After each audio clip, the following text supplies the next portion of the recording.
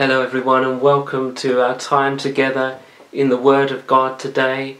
I want us to focus our attention on a passage of Scripture from the book of 2 Corinthians chapter 3. And the verse I really want to focus our minds upon is found in verse 18. But let's read from verse 17 just to get a little bit of a run-in to that particular verse. So 2 Corinthians chapter 3 and verse 17. And the scriptures say this: "Now the Lord is that Spirit, and where the Spirit of the Lord is, there is liberty. But we all, with open face, beholding as in a glass the glory of the Lord, are changed into the same image from glory to glory, even as by the Spirit of the Lord." Let's have a word of prayer, shall we? And then I want us to be able to focus on the importance of beholding the Lord's face, the importance of beholding His face. Let's pray together, shall we? Lord, we thank you for the glory of your word. We thank you for that your word is living. We thank you that it's truth. And Lord, we want to pray that during this time you would get our attention and grant us to have our gaze fixed upon you. We pray that, Lord, you would be the center of all we think upon as we focus on your word. We pray that, Lord, our eyes would be upon you. We ask, Lord, for there to be an anointing upon the speaking of your word and the hearing of your word. We pray that, Lord, you would meet with us. You would touch our hearts. You would open our eyes. You would unblock our ears. You would deliver us from deception. You would bring us into a greater awareness of yourself. You would grant us, Lord, even something of an open heaven today. We pray that we may see something of the Lord. Open our eyes, Lord. Open our ears. Let us see you. Grant us to behold something of your beauty and your radiance. We ask that, Lord God, your anointing would be with us for this time. And that, Lord, the word would be heard and mixed with faith.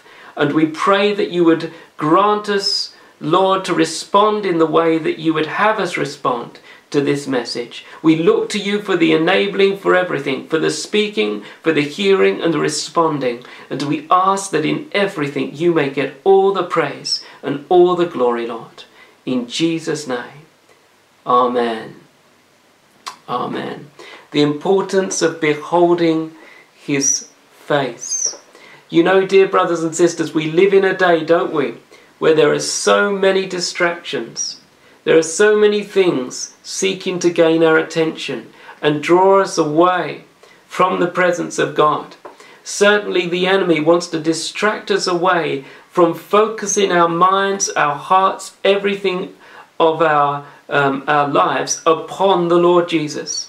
And the world would do the same thing, even our flesh. There are distractions on every level. But you and I need to learn to come through to that place where we seek God, that we may know what it is to behold his beauty and to have a revelation of something of his form, to see something of his majesty. One of the crying needs of our day is a people that has a revelation of who the living God really is. And so many of our problems arise out of the fact that we have a distorted view of who the Lord is. We need to have a view of God that is biblical, that is the result of the Spirit opening the Word to us. And praise God, this is exactly what the Holy Spirit wants to do. He wants to open our eyes and reveal more of the beauty and the radiance and the glory of the Lord Jesus, the Messiah. Dear friends, this is the privilege of every true child of God, born again of the Spirit of God. We've been given a great privilege. Our eyes have been opened unto us seeing, unto us beholding, unto us coming in to more of an understanding of the God that we worship and that we serve. The Lord Jesus, through the work of Calvary, has made a way We have a new and living way to come into the presence of God. The veil in the temple was torn from top to bottom, and now we can come in to the very presence of God, and we can behold something of his beauty continually. And the Lord wants us to be those that know him, those that experience his presence and know his nearness. He wants us to love him. He wants us to be those that are taken up with who he is, that are totally set apart for himself, looking unto him, wanting to see more of him. Well, may we be those type of people, brothers and sisters. We need to be those that fix our gaze on him, don't we? As the song goes, turn your eyes upon Jesus, look full in his wonderful face, and the things of earth will grow strangely dim in the light of his glory and grace. And then the second verse goes on to say, and keep your eyes upon Jesus. Let nobody else take his place, so that hour by hour you may know his power, until you have run the great race. Much of our loss of strength comes when we take our eyes off the Lord. Our problems, our difficulties seem to be magnified when we get our eyes off the Lord. Like Peter in the storm. Do you remember when he walked on the water? As long as his eyes were on the Lord, well, he was able to go through that storm without any problem at all. He was in the storm, but he was able to stand in it, as it were. But the moment his eyes came on everything round about him, he began to sink and lose his footing. And so often our problem lies in the fact our eyes are not on the Lord, and we're not keeping our focus on him. Brothers and sisters, the Lord has brought us into a relationship with God whereby we have the liberty, by means of the Spirit of God, of beholding the beauty of the Lord. And I want us to just focus together for a time this morning on this marvelous passage of Scripture in 2 Corinthians 3 that encourages us to lift our gaze upward, to see something of the glory of the Lord, and indeed the glory of beholding the Lord. The Lord wants us to look away from ourselves and unto him. Do you remember what it says in the Psalm 34? They looked to him and were radiant. Brothers and sisters, the Lord wants us to be a radiant people. He wants us to be a people that reflect something of his glory unto his praise, and to a testimony of the living reality and brightness of the Son of God. So with that in mind, let's have a little look at this passage in 2 Corinthians chapter 3. And before we look at verse 18, I just want to consider something of the verses that are previous to it, to give us context as to what Paul has been speaking about. Going back a little bit, Paul says earlier on, going back to verse 3, forasmuch as ye are manifestly declared to be the epistle of Christ, ministered by us, written not with ink, but with the Spirit of the living God, not in tables of stone, but in fleshly tables of the heart. And such trust we have through Christ to Godward. Not that we are sufficient of ourselves to think anything as of ourselves, but our sufficiency is of God, who also made us able ministers of the New Testament, not of the letter, but of the Spirit. For the letter killeth, but the Spirit giveth life. It's good for us to remember it. The letter killeth, but the Spirit giveth life. The letter, of course, the commandments of God were written in stone. And there's nothing wrong, of course, with the commandments of God. They're given of God. It's not as though the Word of God is now consigned to the past because we have the Spirit. That's not what Paul's saying. What Paul's saying in this particular verse is that we couldn't fulfill the law of ourselves. It was written on stone. And when we consider the commandments of God, we just cannot keep up with the commandments required of us, and it rightly condemned our own souls. We were dead, unable to respond to such a message. But then we go on to read in this particular verse that the Spirit gives life. In other words, what Paul is saying is the Spirit enables us to walk in the ways of God and to obey the commandments of God. The Lord killed It couldn't by any means enable me to do what it was requiring me to do. But the Spirit enables me to do what the Lord requires of me through the law, as it were. Now, this is something that Paul speaks about in Romans chapter 7 and verse 5 and 6. I'll just quickly read that to you. Romans chapter 7 and verse 5 and 6. He says this: "For when we were in the flesh, the motions of sin, which were by the law, did work in our members to bring forth fruit unto death. But now we are delivered from the law, that being dead wherein we were held, that we should serve in newness of spirit, and not in the oldness of the letter." So our service is in the power, the newness, the enabling of the Spirit of God. There is a kind of understanding, I think, in some people's hearts today that now that we've got the Spirit, we don't need the Word anymore. That's not what Paul's saying. The Spirit of God brings us to the Word. And if the Spirit of God is working in your life, you will have a desire to be into the Word of God. Not that we can keep the 613 laws mentioned in the Pentateuch, but so that we can live the life that God wants us to live. That life of conformity to Christ and, of course, obeying the Scriptures. Well, very well. Let's continue to look a little bit further on in what Paul is saying in this passage in 2 Corinthians chapter 3. After mentioning this, we go on to read in verse 7 to 11, Paul speaking about the fact that the new ministration in the Lord Jesus is greater than the old ministration under Moses. Under Moses, things were temporal. Things lasted for a while. There was glory for a while, but it didn't last. But in this new covenant, in the Lord Jesus, the glory is eternal. And Paul speaks of something of these things during these particular verses. He says, for example, in verse 11, "For if that which is done away was glorious, much more that which remaineth is glorious." Wonderful verse. We come into something eternal, dear friends, in the new covenant. This should rejoice our hearts and make us glad. What the Lord has done for us is amazing, isn't it?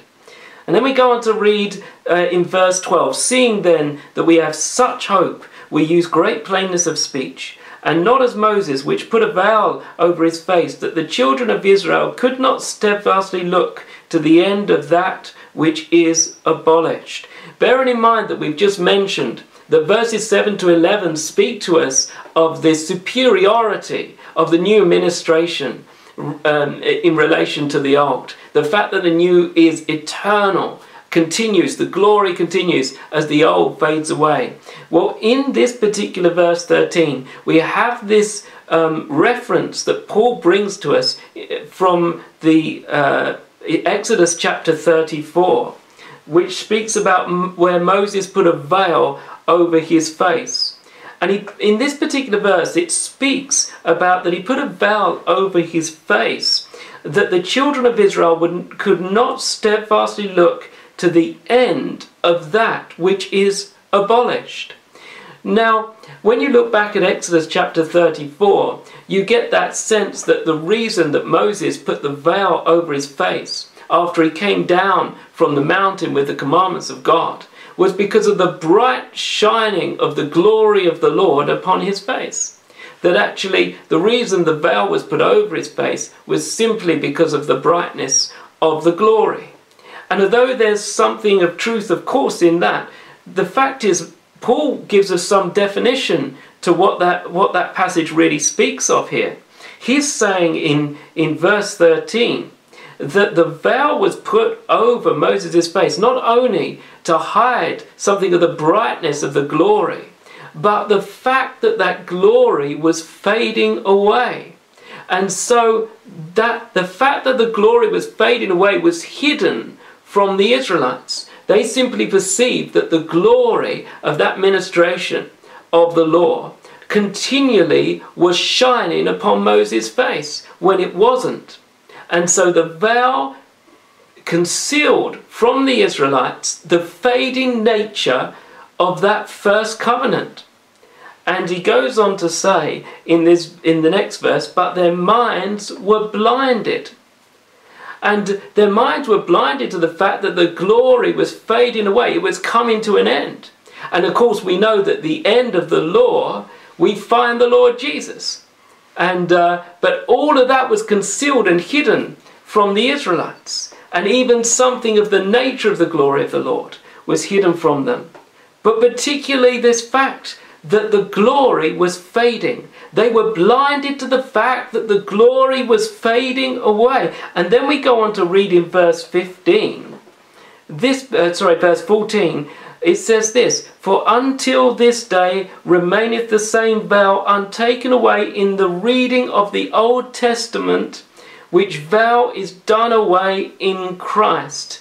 But even unto this day, when Moses is read, the veil is upon their hearts."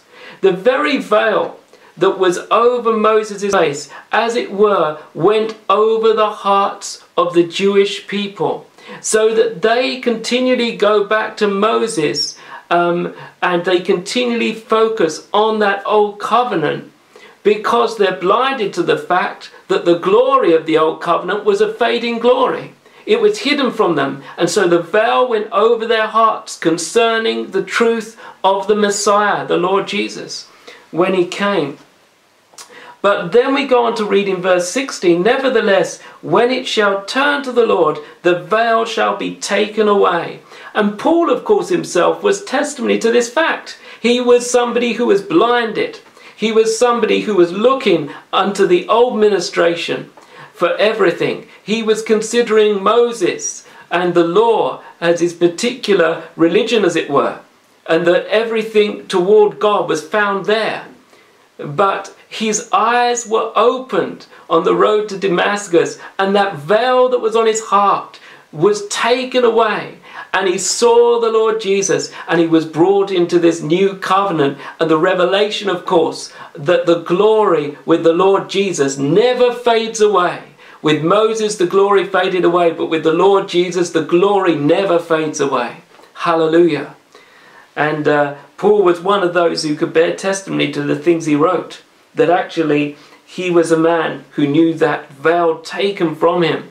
And you know, dear brothers and sisters, concerning the Jewish people, there will come a day when, praise God, the veil will be lifted from them, and they will see their Messiah.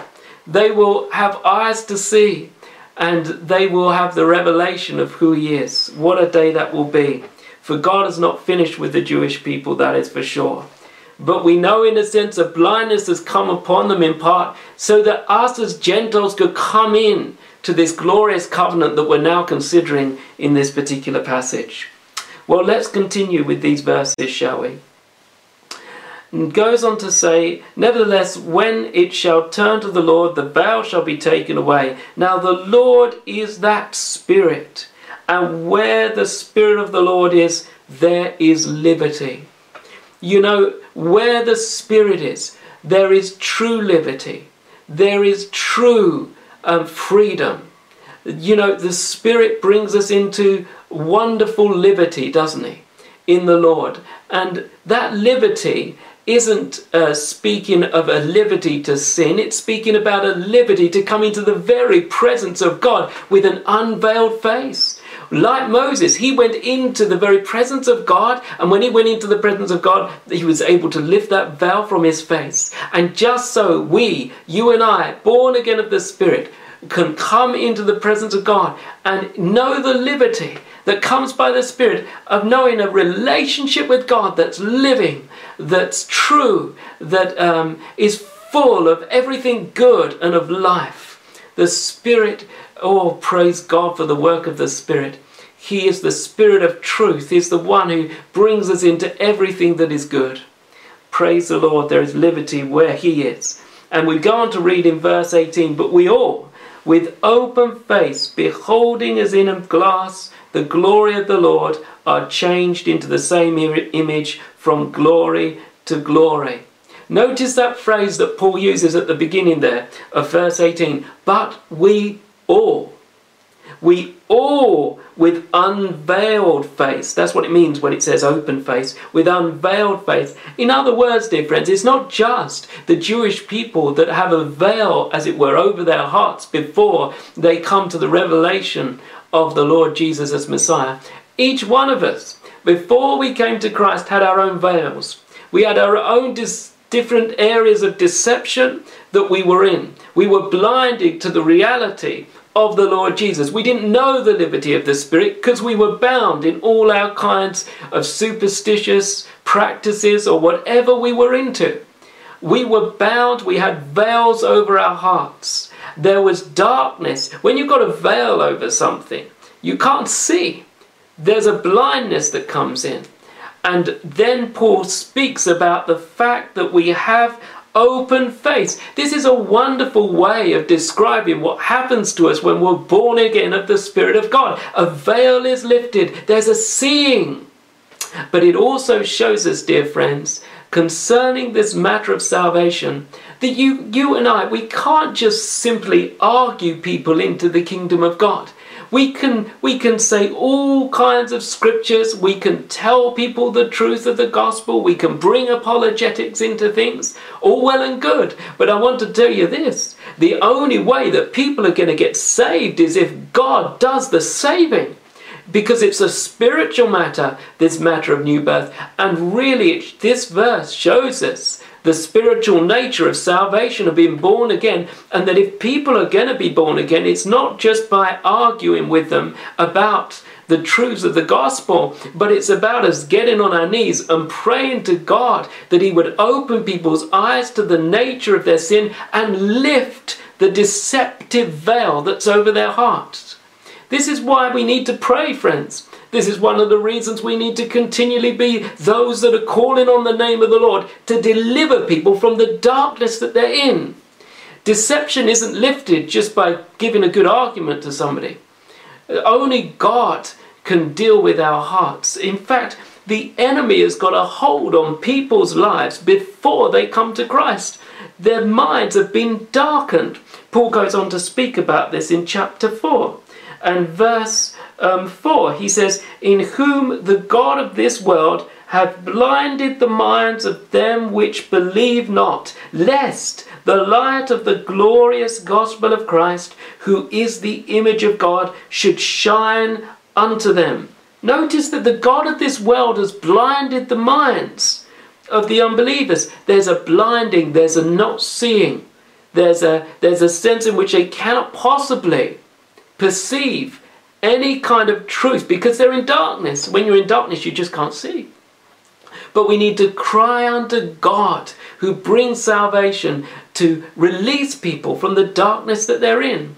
That's why it goes on to say in verse 6 of chapter 4, concerning those who have been born again of the Spirit, for God who commanded the light to shine out of darkness has shined in our hearts to give the light of the knowledge of the glory of God in the face of Jesus Christ. The Lord has commanded light to shine actually in our hearts. It's as though when we're born again of the Spirit, God says, let there be light. And he pierces the darkness and he lifts the veil and he brings us into the revelation that the Lord Jesus is the King of Kings and the Lord of Lords. It's a spiritual matter, friends. Salvation belongs to the Lord. Only he can do it. But let us call on his name and with our prayer, witness, bring the gospel, share with people the truths of the gospel. But let's, with our witnessing, trust the Lord to do the work. And not to try and coerce people by means of pressuring in a sort of fleshly way them into the kingdom of God. Let's trust in God. Is not the Spirit able to do great things? Is he not able to reach people? He can bring conviction of sin, can he not? Of course he can. Let us look to God in our witnessing and proclaiming the gospel. Trust the Lord that by his Spirit he will reach those that we speak to and have prayed for previous to our witness. May God help us. But coming back to this particular verse 18, let's consider it a little more closely now, shall we? But we all, with unveiled, open face, beholding, as in a glass, the glory of the Lord, are changed into the same image from glory to glory. Now notice with this particular verse, there is a beholding. We have been given this lifting of the veil to behold something of the Lord. And it's as we behold him that we are transformed. It's as we see something of the Lord that we are changed from one degree of glory to another. Such emphasis, therefore, should be placed within our preaching on the importance of us beholding the Lord so that we might be changed. We need to be those that are into the Word of God, don't we, brothers and sisters? Those who meditate on the Scriptures, not simply to gain information about doctrine, but unto us seeing him, unto us knowing him, unto us loving him. When you open the Word, do you ask the Lord to reveal something more of himself to you? He is the Word of God. He is to be our bread. Let us feed on the Word unto us seeing the Word, seeing more of Christ, having our eyes opened, that we might be transformed. There's little transformation where there's little seeing. There's little change where there's little meditation upon the Lord. Unless we are truly beholding the Lord, we won't come into much change in our lives. People become like the ones they behold.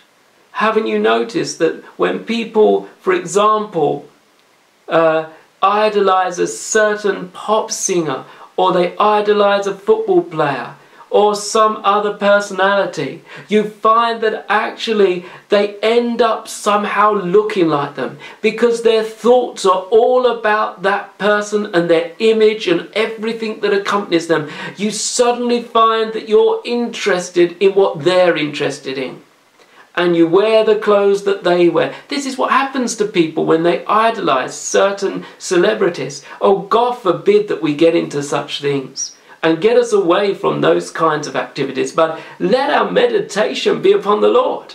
And you know that meditation is not emptying your mind as in Eastern mysticism and religion. And meditation, as far as scripturally is concerned, is filling your mind with the Word of God. And ask the Lord that by his Spirit he would reveal more of the beauty and the glory and the nature of the Lord Jesus.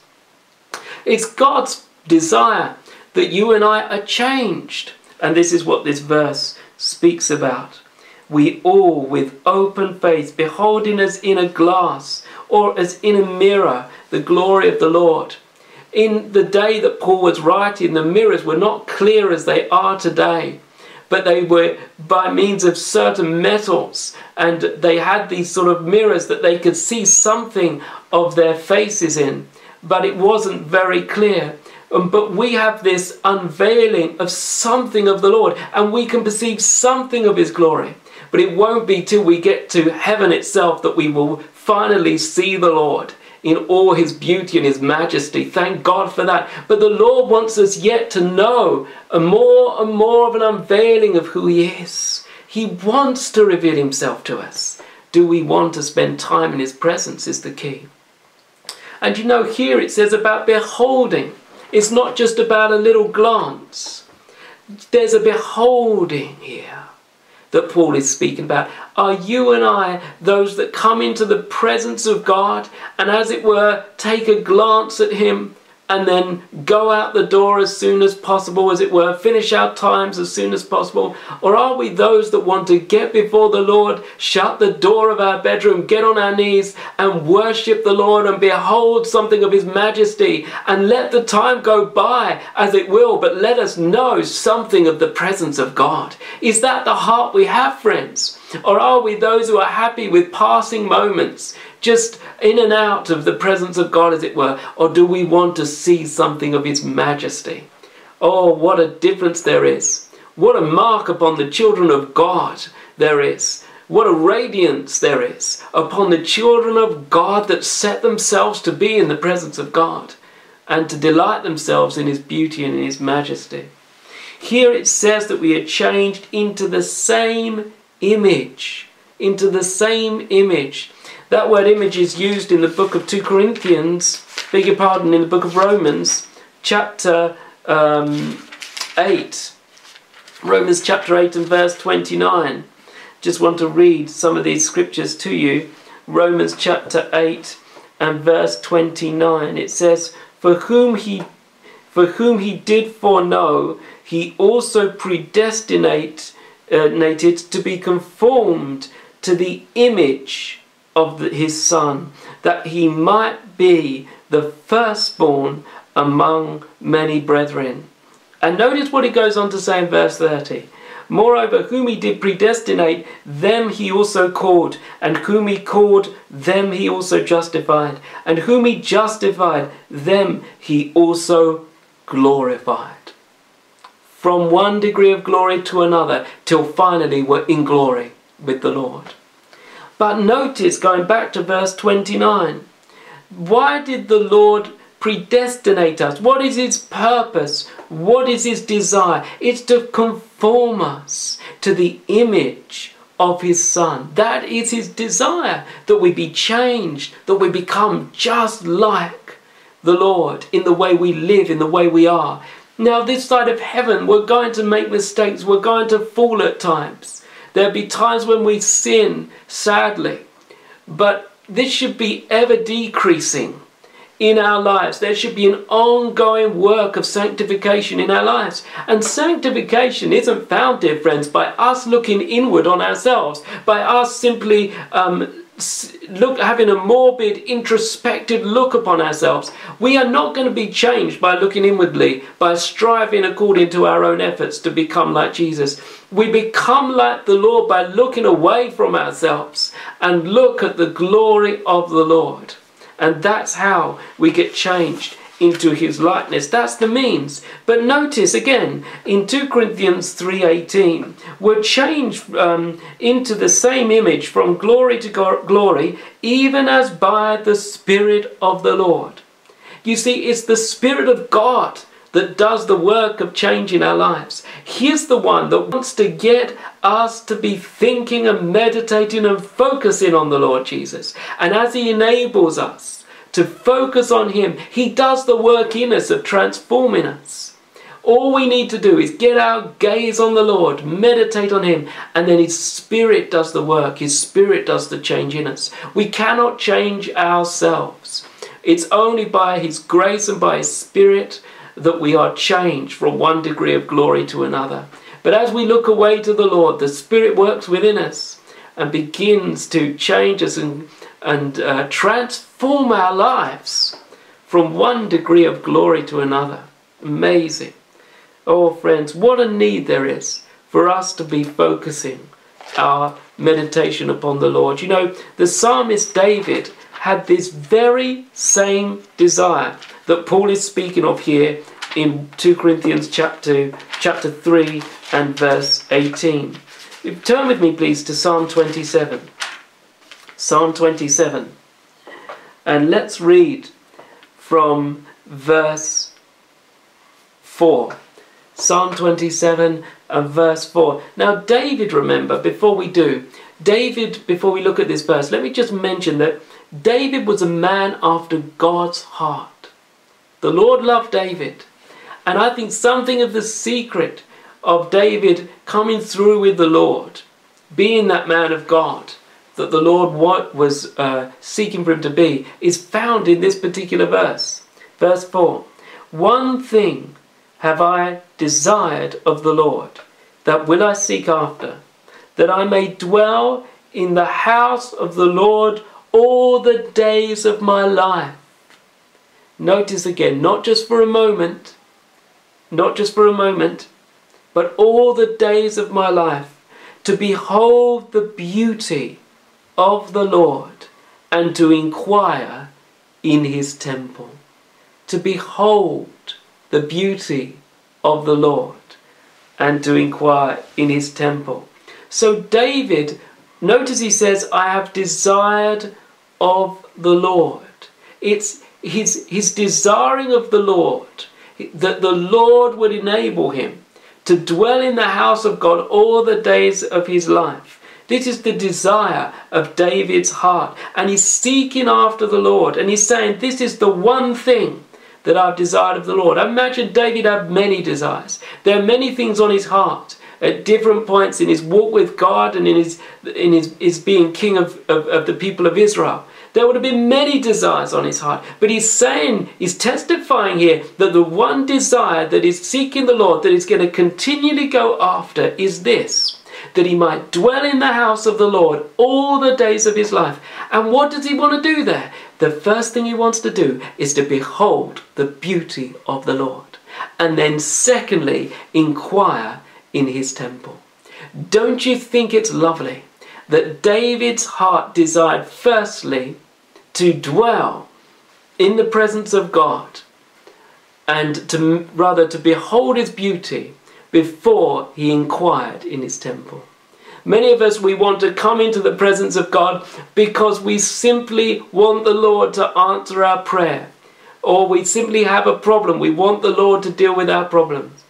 But this is all very well and good, and it's right that we should bring our requests to God. Come into his presence and bring your prayers to him. This is absolutely vital that we all do this.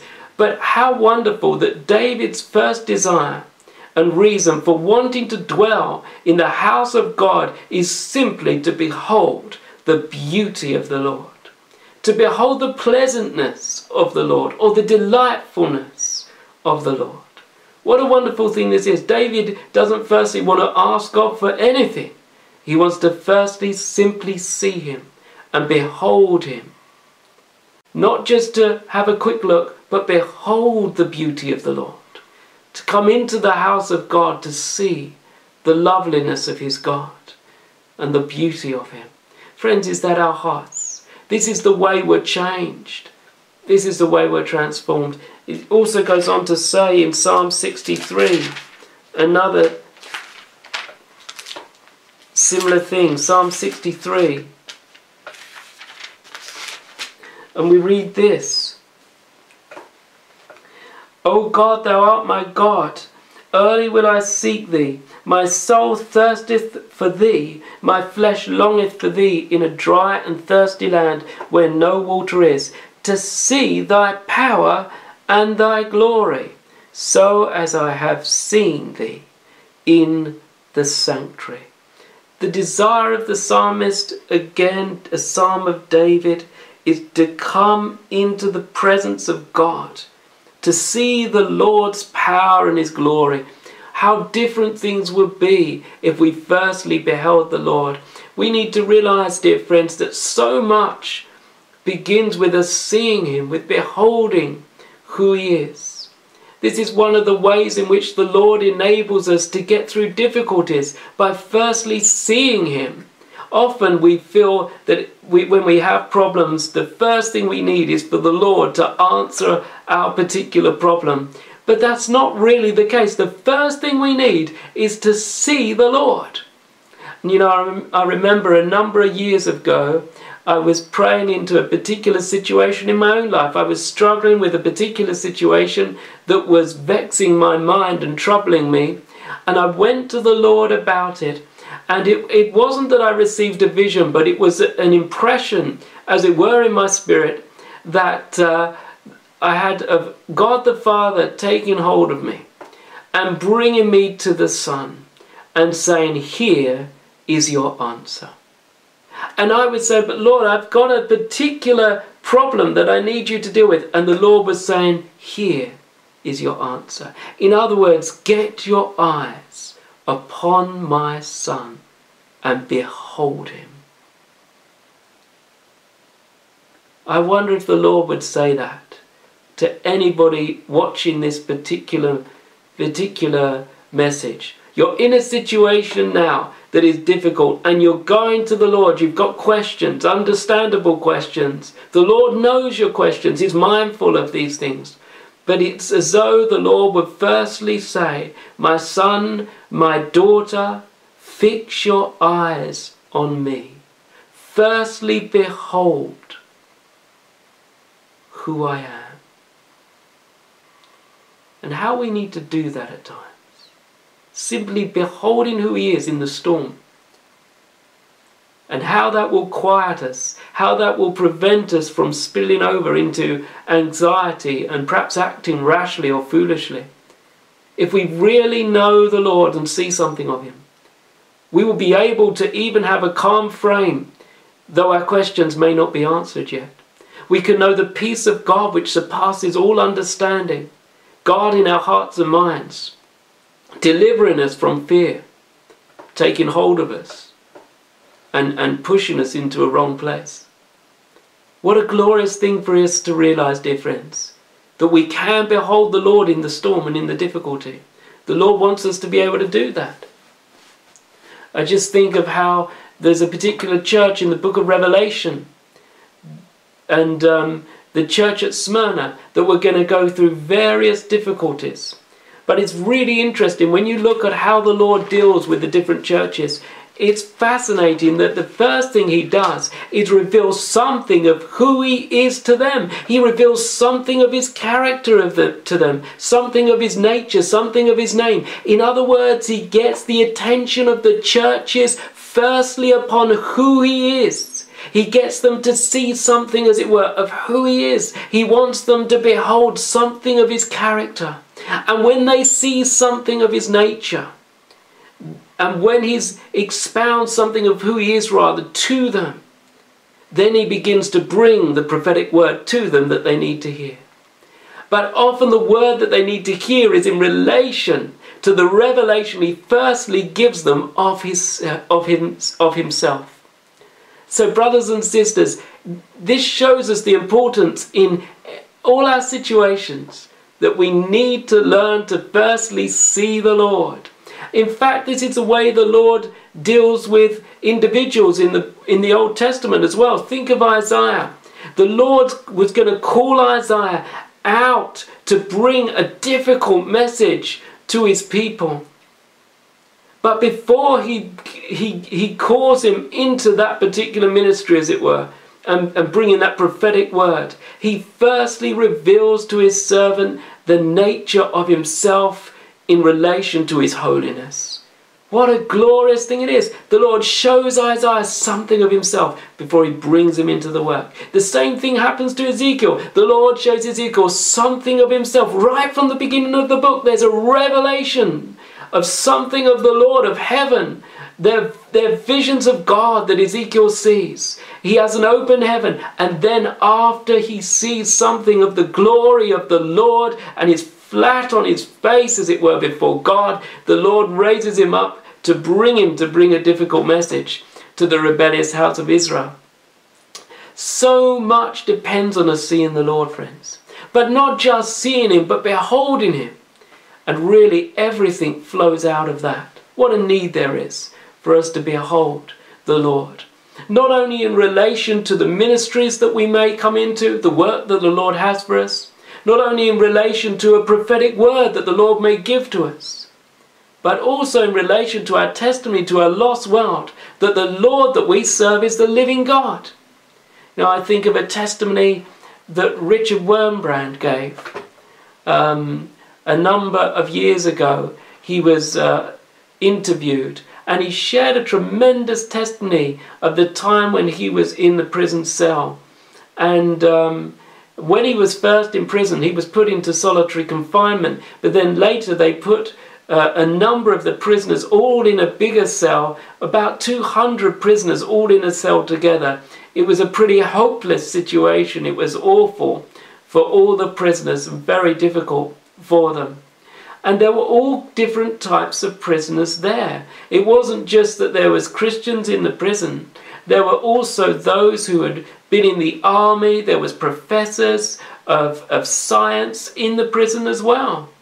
And there were also farmers, known as peasants, who were in the prison as well. And Richard Wurmbrand mentions that there was one particular man, one particular farmer, who was a born-again believer.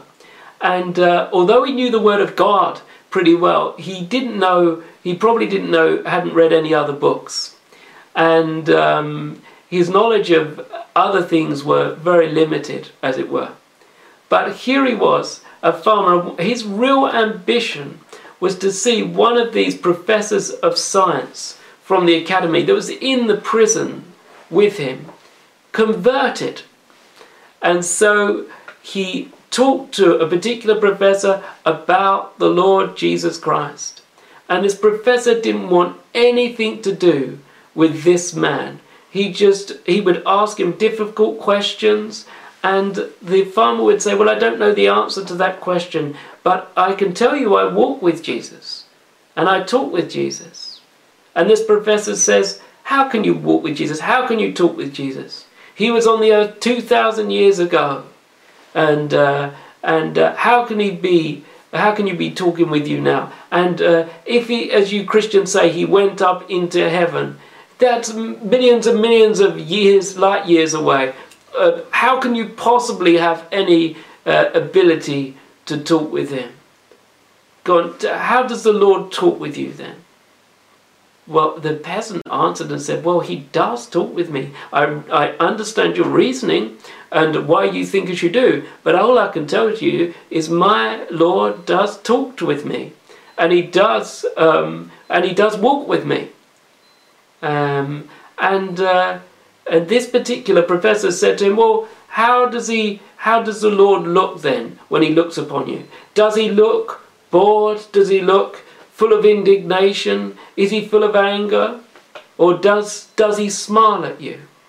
And the particular farmer said, yes, well, actually, how did you know? There are times when the Lord actually smiles at me.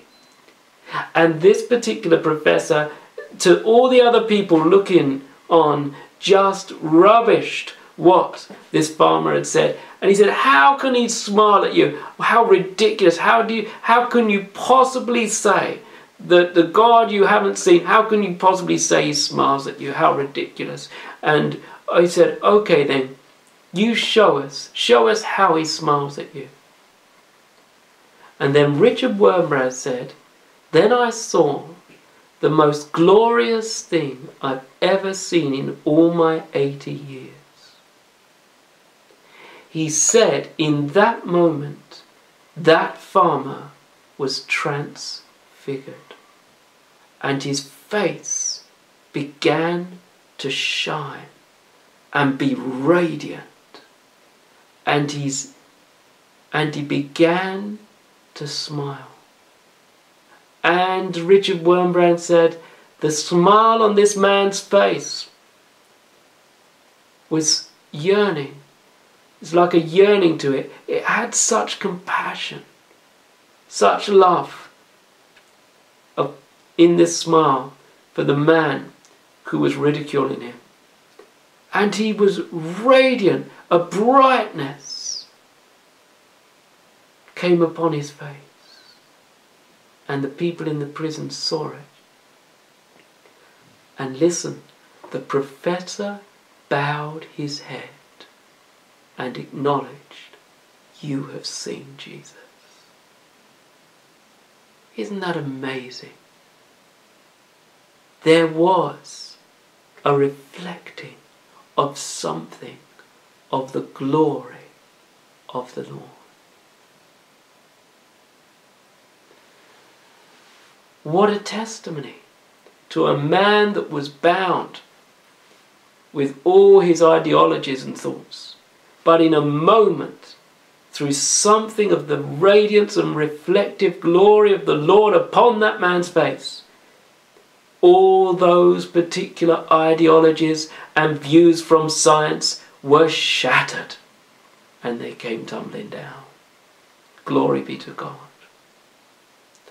What a God we have. Brothers and sisters, see what can happen if something of the beauty of the Lord is upon us, as the scriptures speak about in Psalm 90. Well, coming back to this passage in 2 Corinthians chapter 3, just want to finish here with this consideration. Let's just read this verse for a final time. But we all with open face, beholding as in a glass the glory of the Lord, are changed are changed. That means transformed. Be transformed by the renewing of your mind, the scriptures say in Romans chapter 12. How are we going to be transformed? How are we going to be changed? In beholding his beauty. Changed into the same image from glory to glory, even as by the Spirit of the Lord. Let me finish with this word, dear brothers and sisters. What are you beholding? What has got your attention? We're living in days where things are changing all about us. We're living in days where there is shaking going on. And there is much fear all about us. If we are going to be those that stand in these last days, we need to learn to firstly get our eyes on the Lord Jesus. You know, being able to stand in the last days isn't by being able to keep up to date with every newsreel on what's happening around the world. Sometimes we can be deceived into thinking if we're up to date with all the news, we're going to be ready for the last days. That's not the case. And there's a danger, I think, in us just getting too focused if we're not careful on every little detail of this happening and that happening around the world. I believe in keeping up to date with the news. I believe we need to be those that are aware of what's going on, and we need to be those that are watching what's happening round about us, for sure, sober-minded, aware. But do not allow that to crowd out your time with the Lord. Make sure that primarily your eyes are on him. The book of Revelation is a book of prophecy, but it's essentially about the person of the Lord Jesus, and the testimony of Jesus is the spirit of prophecy. We need to make sure we keep our eyes on him and allow him to change us, because we need to be made ready for his return. And it's by his Spirit working in us, and his Spirit being upon us, and changing us into the likeness of the Son of God, that will be the means of us being made ready. May the Lord grant each one of us to spend time beholding his face. We have been given unveiled faces, open faces. We can look to the Lord and see something of his beauty and glory today. May the Lord apply this word to our hearts by his Spirit as he will. And may our times with him be enriched as we meditate on what the scriptures speak of who he is, and as we pray, seek his face, and as we worship him. The Lord bless you and encourage your heart to be one who is a beholder, as it were, of the Lord. One who beholds, it's a better way of putting it, the beauty of the Lord. God bless you and encourage your heart today. Praise God. We have eyes that have been opened to see something of him. May he be our meditation all the day. In Jesus' name. Amen. Let's finish with a word of prayer, shall we? Dear Lord, we ask that you'd apply this word to our hearts as you will, and that we would be changed, and that we would be different, and that you would grant by your Spirit that we would know what it is to walk with you in the days ahead. Get our eyes upon you, Lord. May you be our focus. May our eyes truly be beholding something of your beauty.